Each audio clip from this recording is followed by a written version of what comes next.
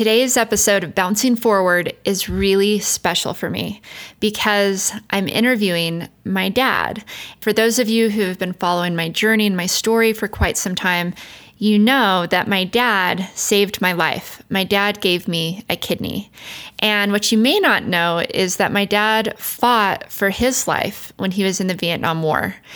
I'm a little bit nervous about this conversation because I've never interviewed my dad before. I don't even know if my dad's actually done a podcast before or not.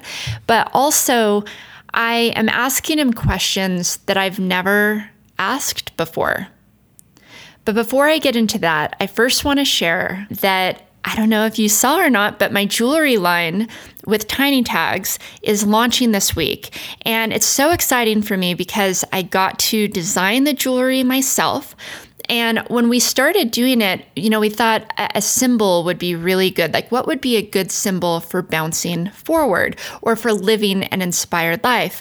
And the first thing I thought of was an arrow because first of all, I love what arrows look like, but I also love what they represent. To me, they represent being pulled back in order to go forward. Just like life, sometimes we have setbacks, but sometimes because of those setbacks, we can go much further in our lives. And so we designed this beautiful arrow. It's the symbol on the necklace and the earrings and the bracelets. And then there's a Live Inspired necklace. And I hope that for you, it's a reminder to live inspired every single day, that you look in the mirror and you look at what that represents. And I hope it represents something for you like it does for me, because really, I made this line for you. And so if you're interested in seeing it, if you want to purchase a piece, we have it ready for holiday and it's launching this week. So you can follow my Instagram. Also, if you're on my newsletter list, you should be getting a newsletter about it. But also there's a link in the show notes where you can learn more. Okay, so I was really nervous to interview my dad, not only because, I haven't done that before, but also it's really hard to talk to my dad without getting emotional. I mean, even growing up. So my dad's a veteran, and I would always hear my dad tell stories about Vietnam around the dinner table, and it always choked me up. He never went very deep into it, but he would tell a memory or a story here and there. And this is the first time I'm really asking him some questions about Vietnam. He fought for his life. He also sacrificed his life. And then he also sacrificed his life when he gave me a kidney. And this week also represents the 21st anniversary of our kidney transplant.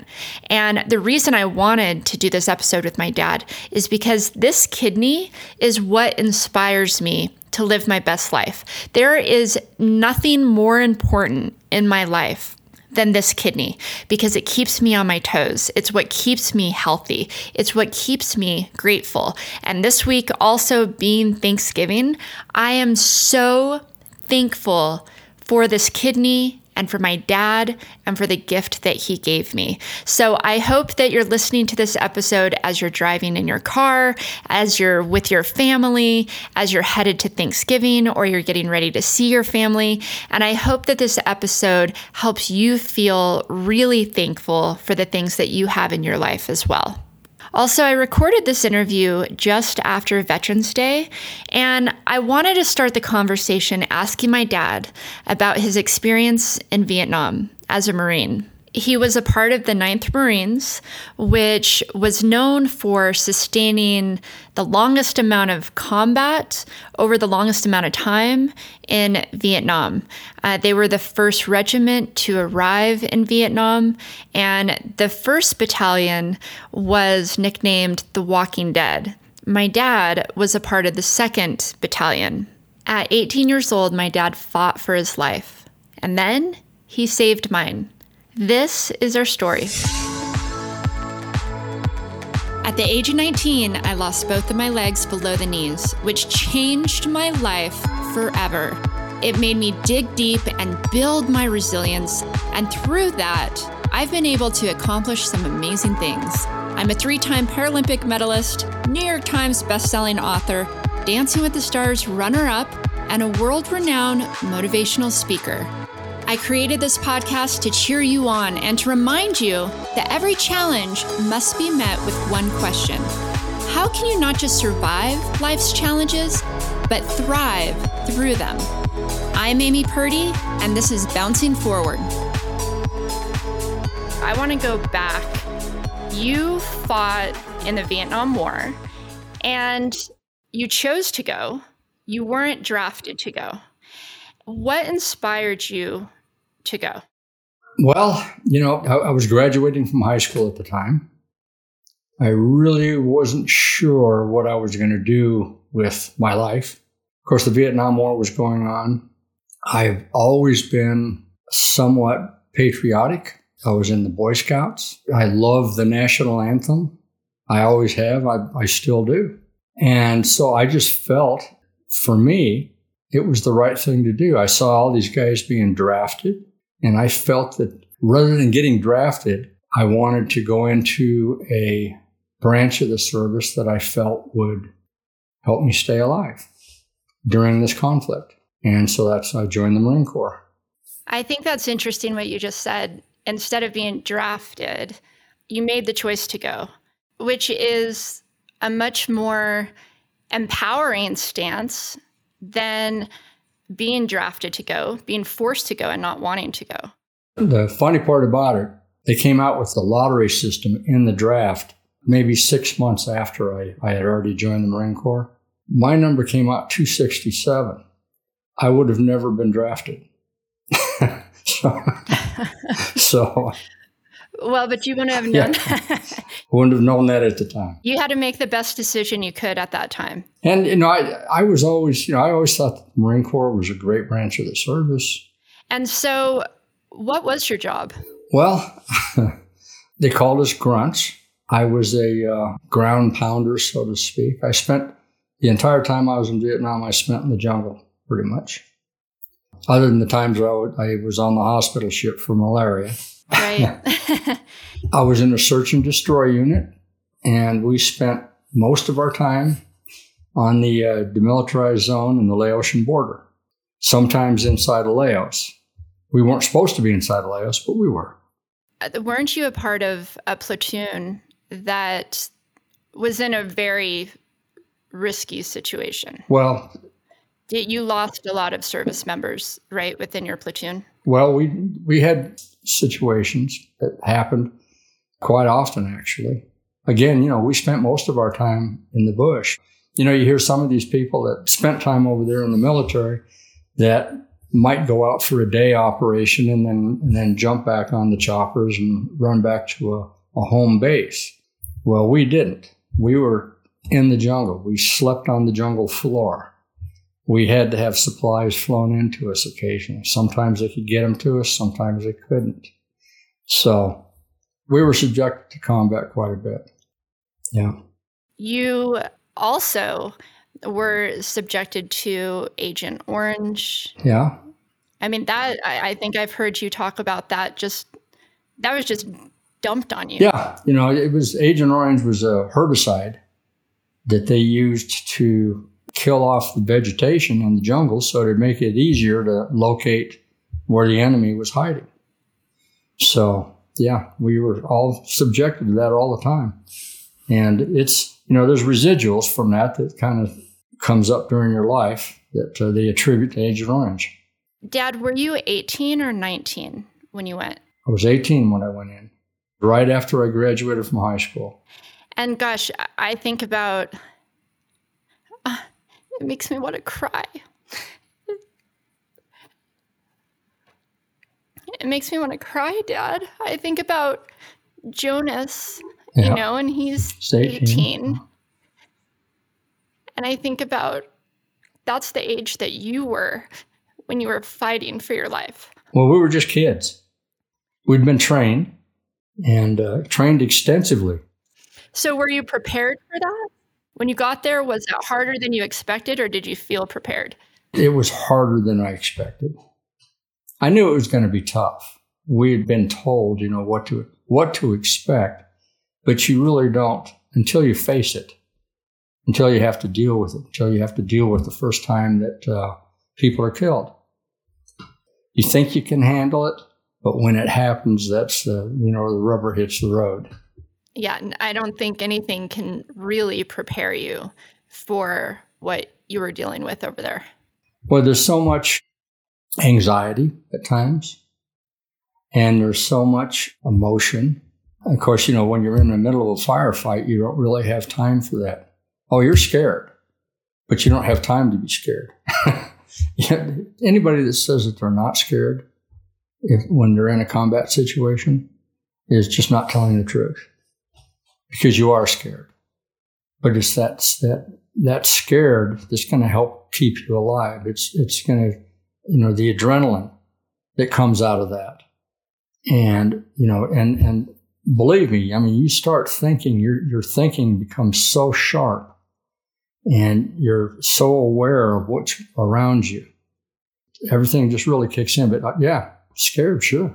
Absolutely. We always think that fear is maybe a bad thing, but sometimes fear is a good thing because that's what saves your life. Absolutely. And it does.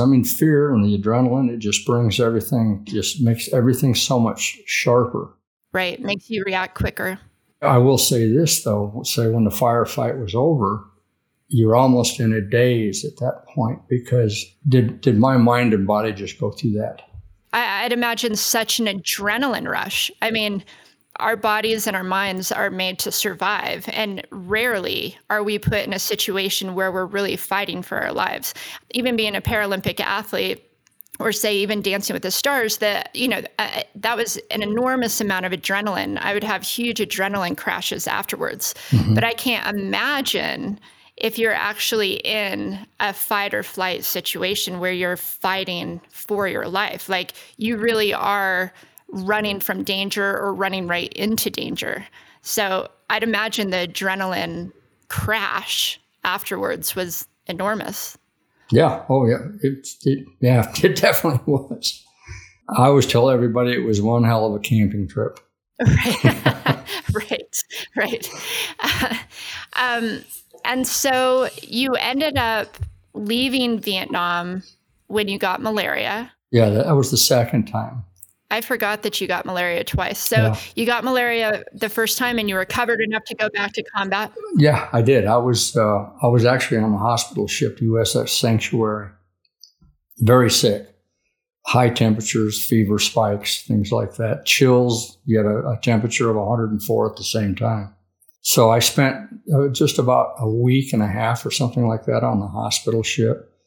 And my unit had gotten hit pretty hard while I was gone. So they called me back out to the bush.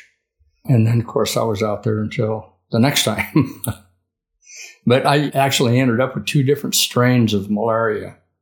The falciparum malaria, it'll kill you.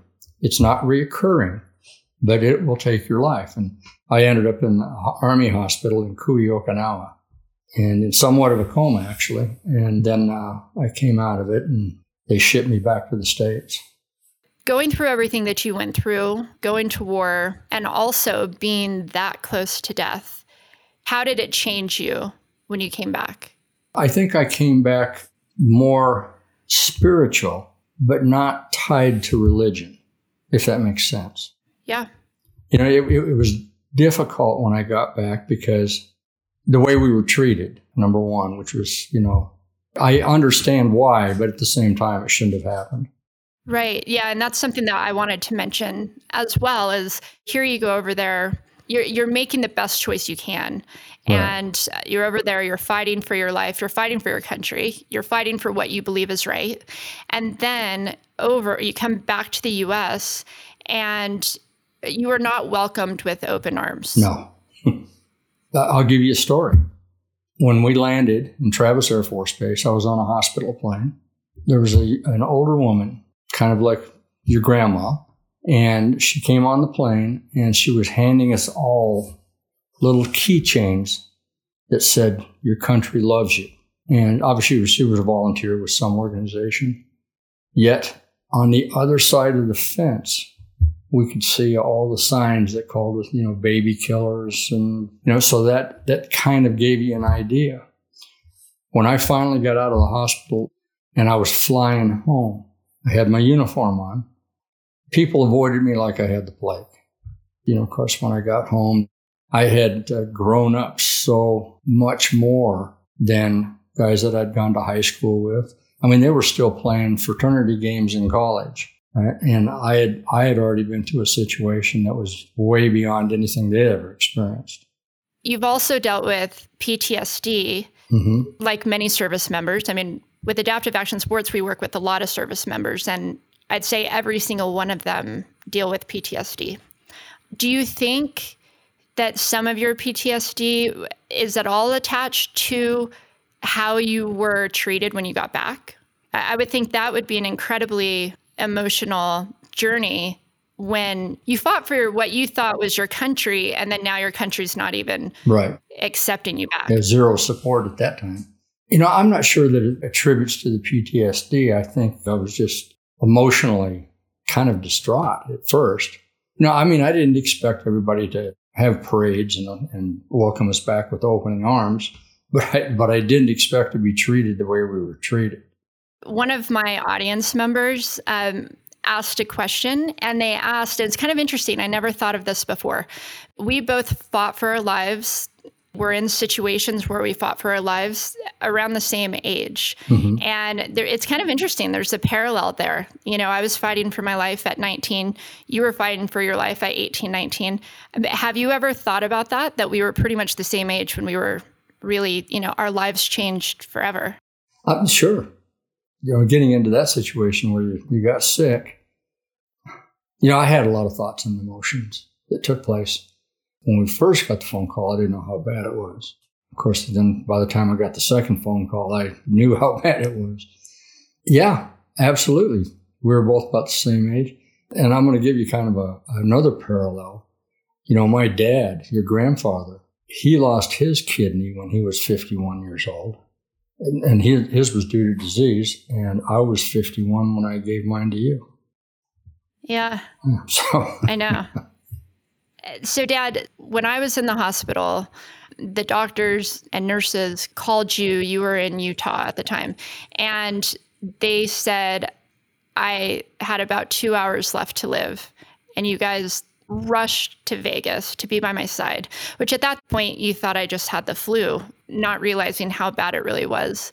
So watching me go through everything, which, of course, at that point, I was in a coma for a little bit. I was facing losing both my legs, but really facing losing my life and multiple organ failure. So what gave you strength when watching me go through what I was going through?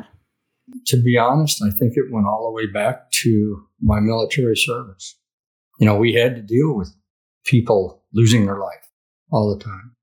I think that's where I gained that strength where I could keep a level head and deal with the situation at the moment, not worrying about what it could be or anything else, just deal with it the way it is right now. But, just so you know, believe me, when I was by myself, I had my moments worrying about you. I know. I was just thinking how survival mode is amazing, really, because I was in survival mode, which completely put me in the moment, at least when I woke up from being in a coma and I was aware of what was going on. There's nothing like survival mode to completely put you in the moment. So just like you said, when you were fighting in Vietnam, you can't think about the fears of tomorrow. You're just thinking of the here and now. And we just got to get through this moment right now. Right. And so I can see that coming into play when I was fighting for my life and just having to kind of stand by and watch. Well, we never had any intention of letting you go anyplace. And that was always on my mind.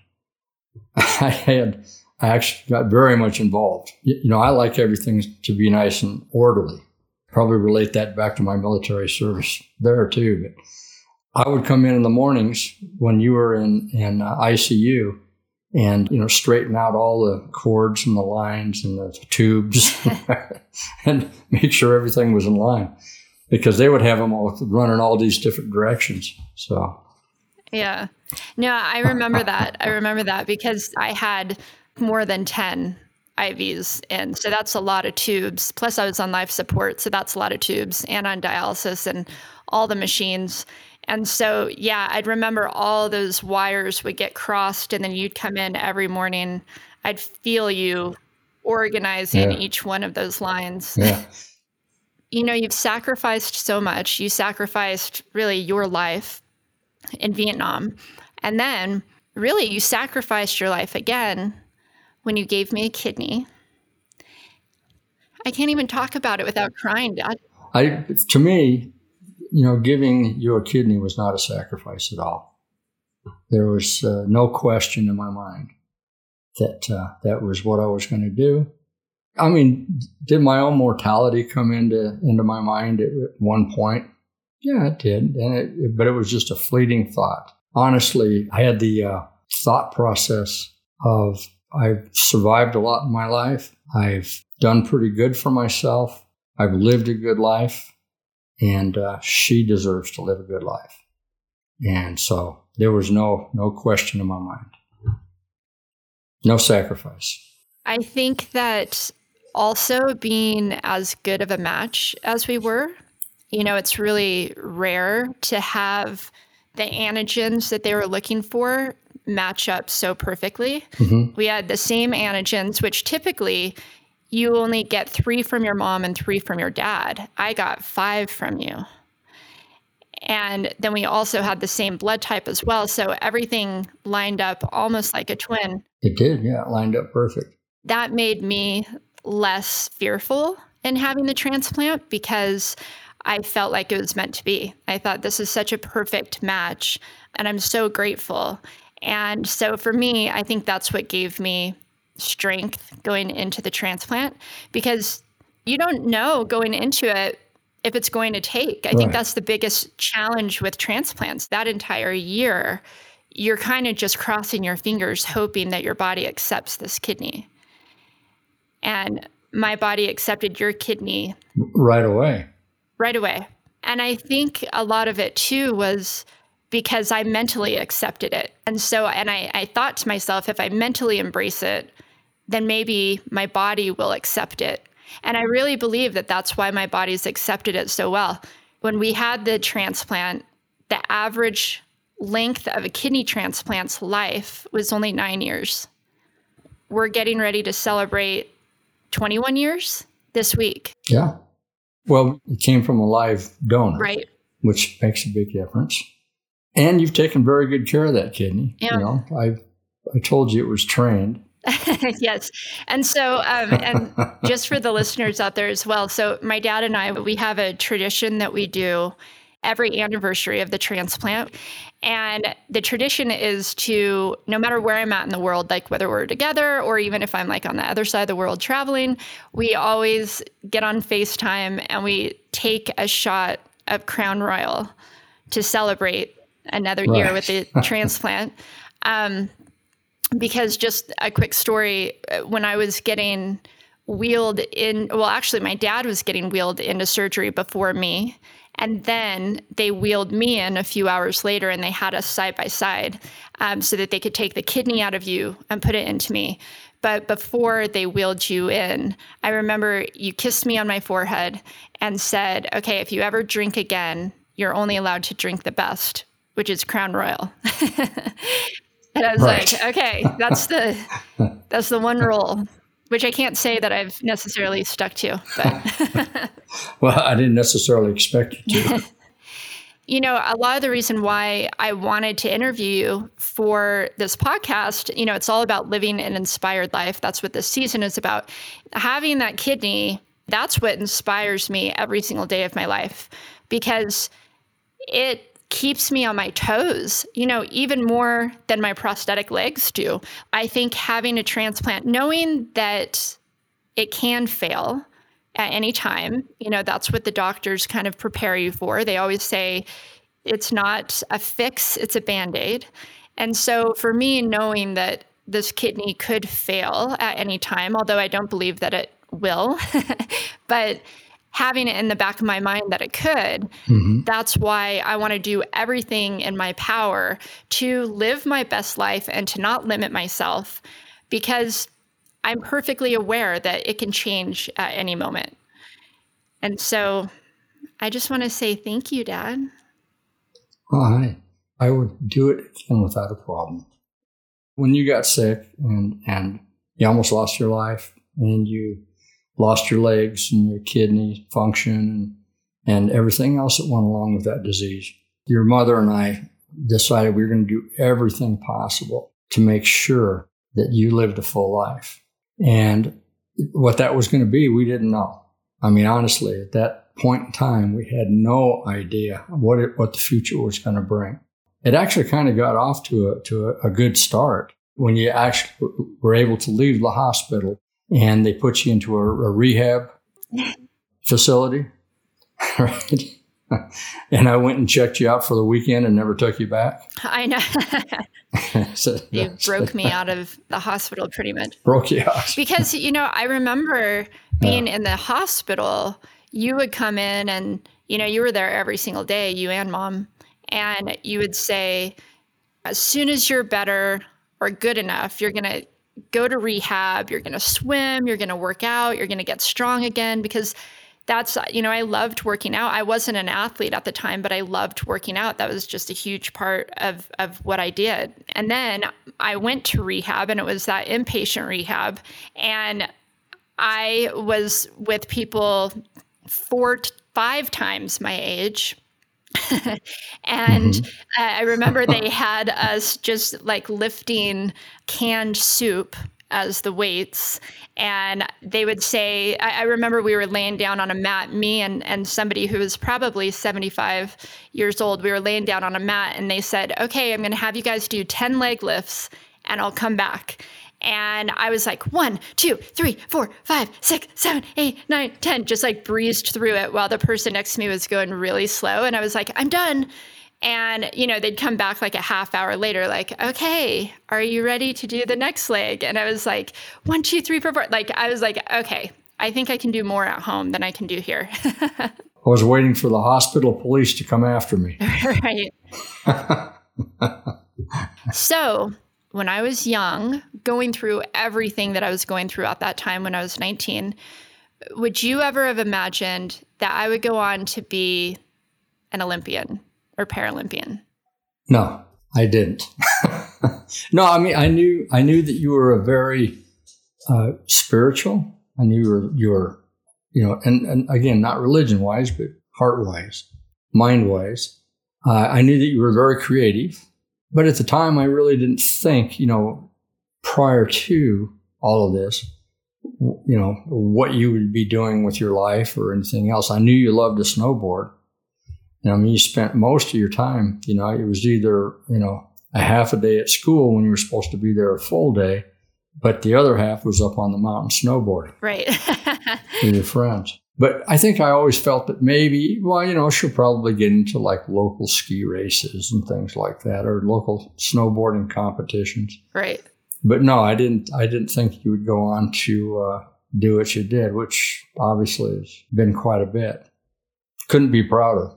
I couldn't have imagined either, actually. I mean, I definitely, snowboarding wasn't a part of the Paralympics when I first lost my leg, so I didn't even see it as an option. Snowboarding wasn't even a part of the Olympics when I was in high school snowboarding and I had my legs. So really, my eyes were never set on the Olympic Games. I just loved the sport and wanted to see what I could do with it. And I think losing my legs forced me to get creative. That kind of gave me the drive. Like, I was curious what I was capable of if I had the right feet. And so then I'd start working on feet.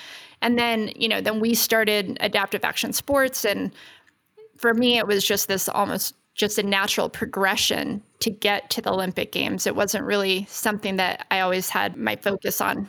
I think that being sick like you were and everything that went along with that, it really brought out an inner strength that I didn't know you had that much strength, but you did. Right. Your mother didn't, neither one of us knew. Probably about halfway through, and I started noticing, how hard you were fighting to stay alive. Because there were a couple of times where it didn't seem like it was going to turn out that way. But, you fighting through that just brought out that inner strength. And then you just continued on with it. I always say you don't know how strong you are until you're forced to use it, until you're forced to find it. Right. And then if you can apply that in other parts of your life, then you can find the perseverance to get through. And for me, going through what I went through, to know that I could persevere through the worst, through the worst and survive that, then whatever it is I'm facing, I know I can make it through that as well. Well, it doesn't matter how good or bad an experience is. Those experiences make up who you are and how you will deal with things in the future. You learn from your experiences. Right. You can't really regret what you've been through or even decisions that you've made. You can just learn and grow. Yeah, that's it. And so, Dad, is there anything that's inspiring you right now, just at this time in your life? Well, you inspire me every day. That's the truth. I guess what gets you excited right now? Because as we go through different times of our lives, different things excite us, right? Like when you're young, you're like excited to get out of the house, and then you're excited for new jobs and careers, and then that kind of changes. And so what excites you every day? Well, I'm way past the new jobs and careers right now. But I do like to stay very busy. Dad, I think yard work inspires you. Well, I like that. Yeah. Riding my Harley, that makes my whole day. There's nothing better than to be on that motorcycle and riding up a mountain road following a river. Right. I absolutely love it. That's my good times when I can just clear my head and I can think, and it gives me a sense of freedom. Yeah. I love road trips. And I think I get that from you and Mom, just going for drives. We would always just go for a drive. So now Daniel and I do that so much as well. It's like, it's Sunday, let's just go for a drive. Right. Yeah. There's other things too, that I get emotional about. To actually see people at a sporting event during the national anthem stand up and put their hand on their heart. Those are important things to me because, again, I'm a patriot. Yeah. A patriot in the sense that I believe in the country. Right. If somebody at home was going through major challenge, if somebody who's listening was going through major challenge, maybe they're fighting for their life for some reason, or they're fighting for their child's life, or they've got a family member who's fighting for their life. What kind of advice could you give them to give them comfort and inspiration to persevere? Don't lose hope. Number one. Don't let what you think is going to happen overwhelm what's really taking place. Have faith. If you're religious, pray. And actually, if you're not religious, yes, that's a way of speaking to yourself. Never give up hope. I like that. You said something that you said earlier too, which is don't let the fear and anxiety of what you think could happen tomorrow affect you today. Right. Like just pay attention to the here and now. Just put one step in front of the other. You can't dwell on the past, but you have to learn from the past. You can't predict the future. You don't know what's going to take place there. Take care of today. You need to plan for the future, obviously, but don't think that everything you plan is going to take place because it's not. Yeah, exactly. It's very easy for when we're faced with challenge to think of the bad things that could happen. You're scared of what could happen tomorrow versus just being in the moment today because what you're scared of may never even happen. Yeah, that's true. So, Dad, I want to ask you a couple of quick fire questions. And these are questions that I ask all of my guests. So, okay. I want you to finish this sentence. When I feel inspired, I feel energized. What's the last little thing that inspired you? It inspires me to see my grandson doing so well in college. It inspires me to see, my granddaughter, being 13, 14, 15 years old, 16, she's starting to turn into a young woman. It inspires me to see the family doing well. That's what inspires me. And the last question is, what song do you turn on when you want to feel inspired? Or what song inspires you most? Of course, I like all kinds of music, country, jazz, pop. This is kind of an oldie, but it brings tears to my eyes all the time if it's done right. And it's Somewhere Over the Rainbow. Yes. I love that song. I love that song too. You know, I always say that's Roxy's favorite song. And just for the listeners, Roxy was my dog that I got when I lost my legs. And she was with me through the most challenging time of my life. And when she passed away, I think that song came on the radio. And then Daniel also played that song in this little video that he made of her. And so now I always say that's Roxy's favorite song. Yeah, that's right. I forgot about that. But that's ours too. Yeah. I'm going to be doing a playlist of, all the guests and their songs that inspire them most at the end of this podcast. So that song will be a part of it. Great. Matter of fact, I'm going to go listen to Jewel sing it right now. Jewel actually shared the podcast not that long ago. Oh, did she? Yeah. That's right. Oh, that's right. Yeah, she shared it on Instagram. Cool. I just want to say thank you so much for doing this with me. And I've been looking forward to this for so long. And I just think it's really, for me, it's amazing to be able to just capture your stories and a part of your life and a part of our lives together. And this has been really meaningful for me. I've enjoyed it, sweetie. I love you, Dad. Love you too, Amy. You guys, I love that conversation with my dad. And I knew I would cry, at least I warned you, but it almost feels impossible to have a conversation with my dad without getting emotional. I mean, even growing up, sitting across the dinner table, listening to his stories from Vietnam, it's hard to not get choked up and to picture him as 18, 19 years old, fighting for his life. And then he and I have been through so much together, and I'm so incredibly grateful for this gift of life that he's given me. So I knew today would be a little bit emotional for me. And he said a few things that have really stuck with me.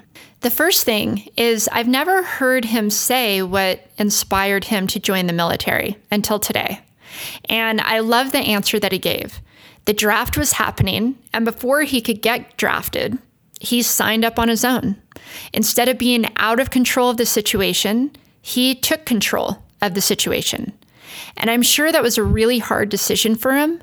But the lesson that I took away is that sometimes just making a decision for yourself versus having a decision being made for you is all it takes to take you from a place of disempowerment to a place of empowerment. And I also really respect and I'm inspired by just how much of a patriot my dad is.